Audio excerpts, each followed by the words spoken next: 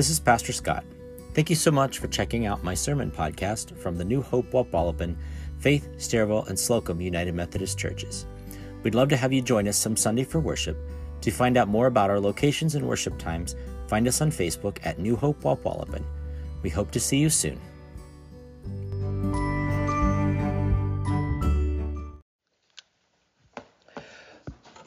Well, it might seem odd to start the first Sunday in Lent in the book of Genesis.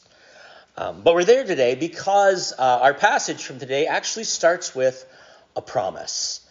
Now, promises are one of these things that I think it's changed with time. It used to be, I promise, meant something. Now it's like, I promise, and your fingers are behind your back, or it's not what it used to be. But this promise is one of the many that we see God make to humankind and to people in the Bible. After the flood, after Noah had parked the ark, if you will, God says this to Noah. He says, I now establish my covenant with you and with your descendants after you, and with every living creature that was with you, the birds, the livestock, and all the wild animals, all those that came out of the ark with you, every living creature on earth. This is the second of 7 covenants that we see God make in Scripture. The first was the covenant in the Garden of Eden between God and Adam and Eve. We all know how that one went. That's why my back hurts today. I'm just kidding.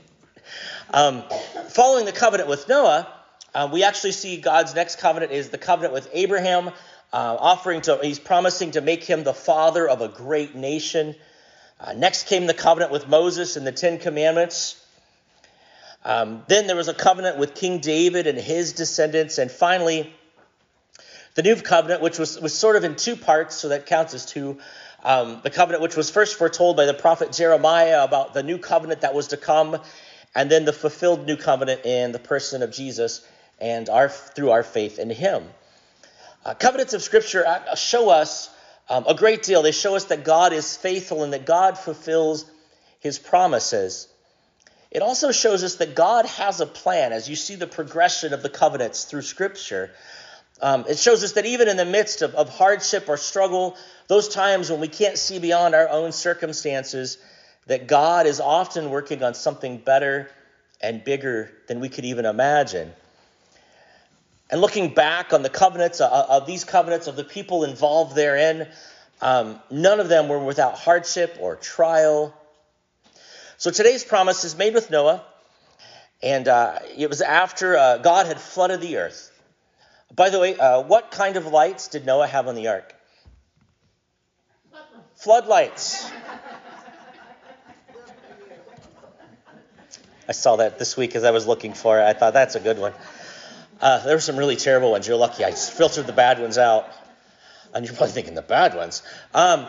But I jokingly said a few weeks ago when we were talking about Adam and Eve in the Garden of Eden, I mentioned it briefly. I said, if it was me, if I was in God's shoes after the fall of mankind, after all of that happened, I would have just started over. I would have just sort of said, you know what, this is a failed experiment. We're going to just throw this one in the trash and start all over. While not a restart, what we see in Genesis is sort of a reboot. It's sort of God sort of changing things a little bit. We read in Genesis 6, so the Lord said, I will wipe from the face of the earth the human race I have created, and with them the animals, the birds, and the creatures that move along the ground, for I regret that I have made them. But Noah found favor in the eyes of the Lord. Genesis goes on to say, Noah was a righteous man, blameless among the people of his time, and he walked faithfully with God. Noah and his family were spared because Noah was righteous. Noah walked with God.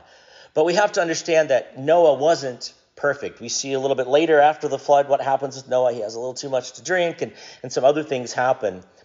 But something I think it's important to understand is that you can be righteous and you don't have to be perfect, because there's a difference. Righteousness is about having a right relationship with God. It's about following God's commandments. It's about faith and relationship and confession and forgiveness. It's a desire to do better and to be better. It's constantly seeking the things of God. One of the things I find interesting about the story of Noah is the description that we see of humankind that's found in Genesis. One of the issues, and I'm not going to get into that because I don't completely understand all of it, is that at this time, before the flood, it says that angelic beings were actually still on the earth. So some of the angels were on the earth with the people. And so they bred and things happened and then sort of things went a dark way. It talks about how wicked humanity had become and that every inclination was towards evil. It talked about how the earth was full of violence and how the people had become corrupt. Considering the state of humanity over the years, because we could probably look back on our own history and see all the times that humanity was corrupt, that humanity struggled. I mean, even now, we're kind of on the fence a little bit. We're kind of headed in a direction that I don't think God wants for us.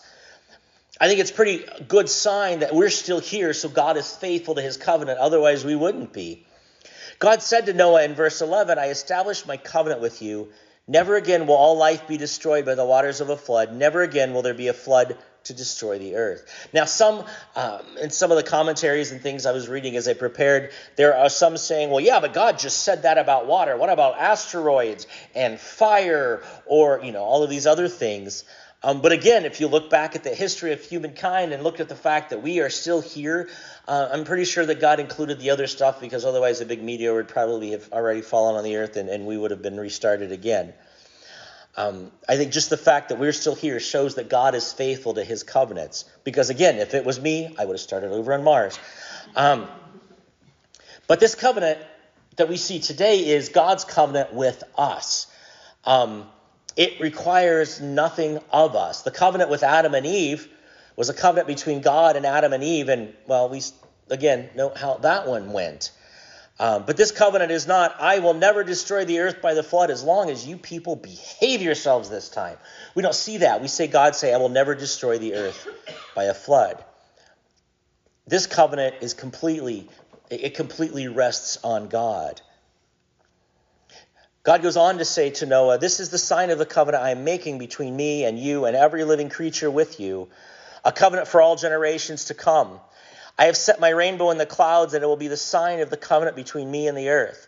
Whenever I bring clouds over the earth and the rainbow appears in the clouds, I will remember my covenant between me and you and all living creatures of every kind. Never again will the waters become a flood to destroy all life. Whenever the rainbow appears in the clouds, I will see it and remember the everlasting covenant between God and all living creatures of every kind on the earth. The rainbow is a symbol of hope and promise for many. The rainbow has also become a symbolism for the LGBTQ community about inclusion and diversity, which I think is a good thing. Inclusion and diversity is not a bad thing. But I know that there's also a movement to take back the rainbow. But I guess my question would be, why aren't we taking it back from Skittles? Because, they kind of co-opted the rainbow. Or Rainbow Bright. I think the rainbow is something that if it gives us hope and promise, I think it's okay that other people use it as well. Because I know one of the interesting things is whenever a rainbow appears, whenever there's a nice rain and the sun comes out and a rainbow appears, my social media feed is covered with people like, look, it's a rainbow. We have all of our technology and so much at our fingertips, yet we're still amazed when a rainbow appears in the sky. Isn't that saying something about what it means to us and the hope that comes from that? I myself, a few years ago, before I came to New Hope, when I was still down in Mechanicsburg, was kind of dealing with some issues with being so far away from home. And I was at church camp and just kind of struggling with some things. And I had to drive back home. And it was a couple hours at least. It was a long trip. And it was a long trip in the rain. And it was kind of stormy and gross and, gray. And I remember on my way during that trip, I think I counted 5 different rainbows that I saw. All along that trip, I was in my car and praying as I was sort of dealing with this. So God and I were kind of having some conversations. I was doing most of the talking. But that happens a lot, actually. But as I was driving, I was just praying about the situation, and these rainbows kept appearing. And I think I still have pictures on my phone somewhere as I took them as I was driving, but don't tell anybody. See, for me, it was a reminder in the midst of this struggle, of this thing I was going through. Every time I saw one, it was a reminder that, all right, I'm listening.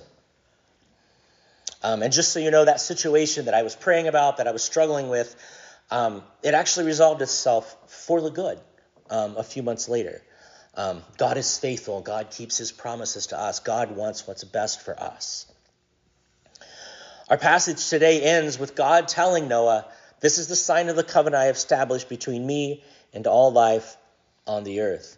God's covenant It wasn't just for a particular nation or group of people. It wasn't even just for humankind. It was all living things. It's a reminder that us, even all of creation, is dependent upon God to keep his covenant. We're dependent upon God for our lives. For me, though, I grew up in a faith tradition that was based on fear. Fear that God would do something like this again. It was this afraid that if I stepped out of place, that God was going to have it in for me. For me, faith wasn't so much following and being faithful as much as it was living in fear, because I was afraid that if I died, even as a child, that if I died and I didn't have, one little thing was out of step, that I was going to go to hell. That's the faith I grew up with. My faith told of an angry Old Testament God that was just vengeful and always out to get us if we stepped out of line. It's the God I grew up with, and this is the God a lot of people still live with. This angry, vengeful God. And so there are a lot of people that their belief in God is not as much in the faith and believing in Jesus, who's love and goodness and grace. Their God is a God of anger and vengeance and wrath. And so they believe out of fear. They believe, basically, that their faith is all avoiding damnation. But the danger in that is, if your only hope and your only reason for believing is to avoid damnation, then there's that part of you that hopes the people that don't believe like you are going to get the damnation. Do you see the danger in that? Because if I die and I go to heaven, and then you die and you go to heaven and you didn't live as good as I did and you end up there, well, that's not fair.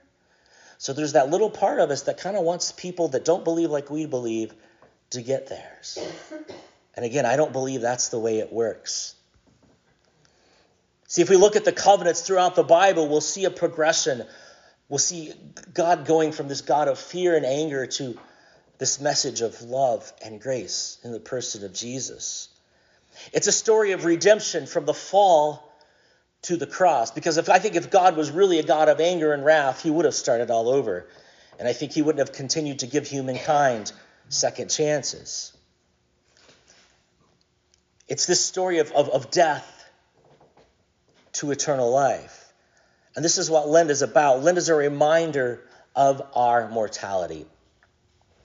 It's a time for us to remember the part that we play in the new covenant, because the new covenant now falls on us. Because Jesus, God already did his part. Jesus already did his part. That price has been paid. It's now up to us to have belief, to have faith, to have trust in Jesus Christ. It's up to us to recognize that redemption that comes through us through our faith in him. And just like the rainbow is a reminder to us of the faithfulness of God and that covenant with Noah, when we come to the table each month and take communion, we say these words from Matthew 26. We hear these words from Jesus that said, "Then he took the cup, and after giving thanks, he gave it to them, saying, 'Drink from it, all of you, for this is my blood of the covenant, which is poured out for you and for many for the forgiveness of sins.'" The cup is our reminder of the covenant, just as the rainbow is a reminder of the God's covenant with Noah. But it's even greater than that. The reason he used wine or juice and bread is because they were common things that they often ate and drank when they were together. It's our reminder that when we join together, not just in communion, but that when we eat bread or when we drink juice or wine, it's our reminder we're supposed to use these things to remember Jesus. And that could be anything. If you'd use coffee, I'd remember him 3 or 4 times a day.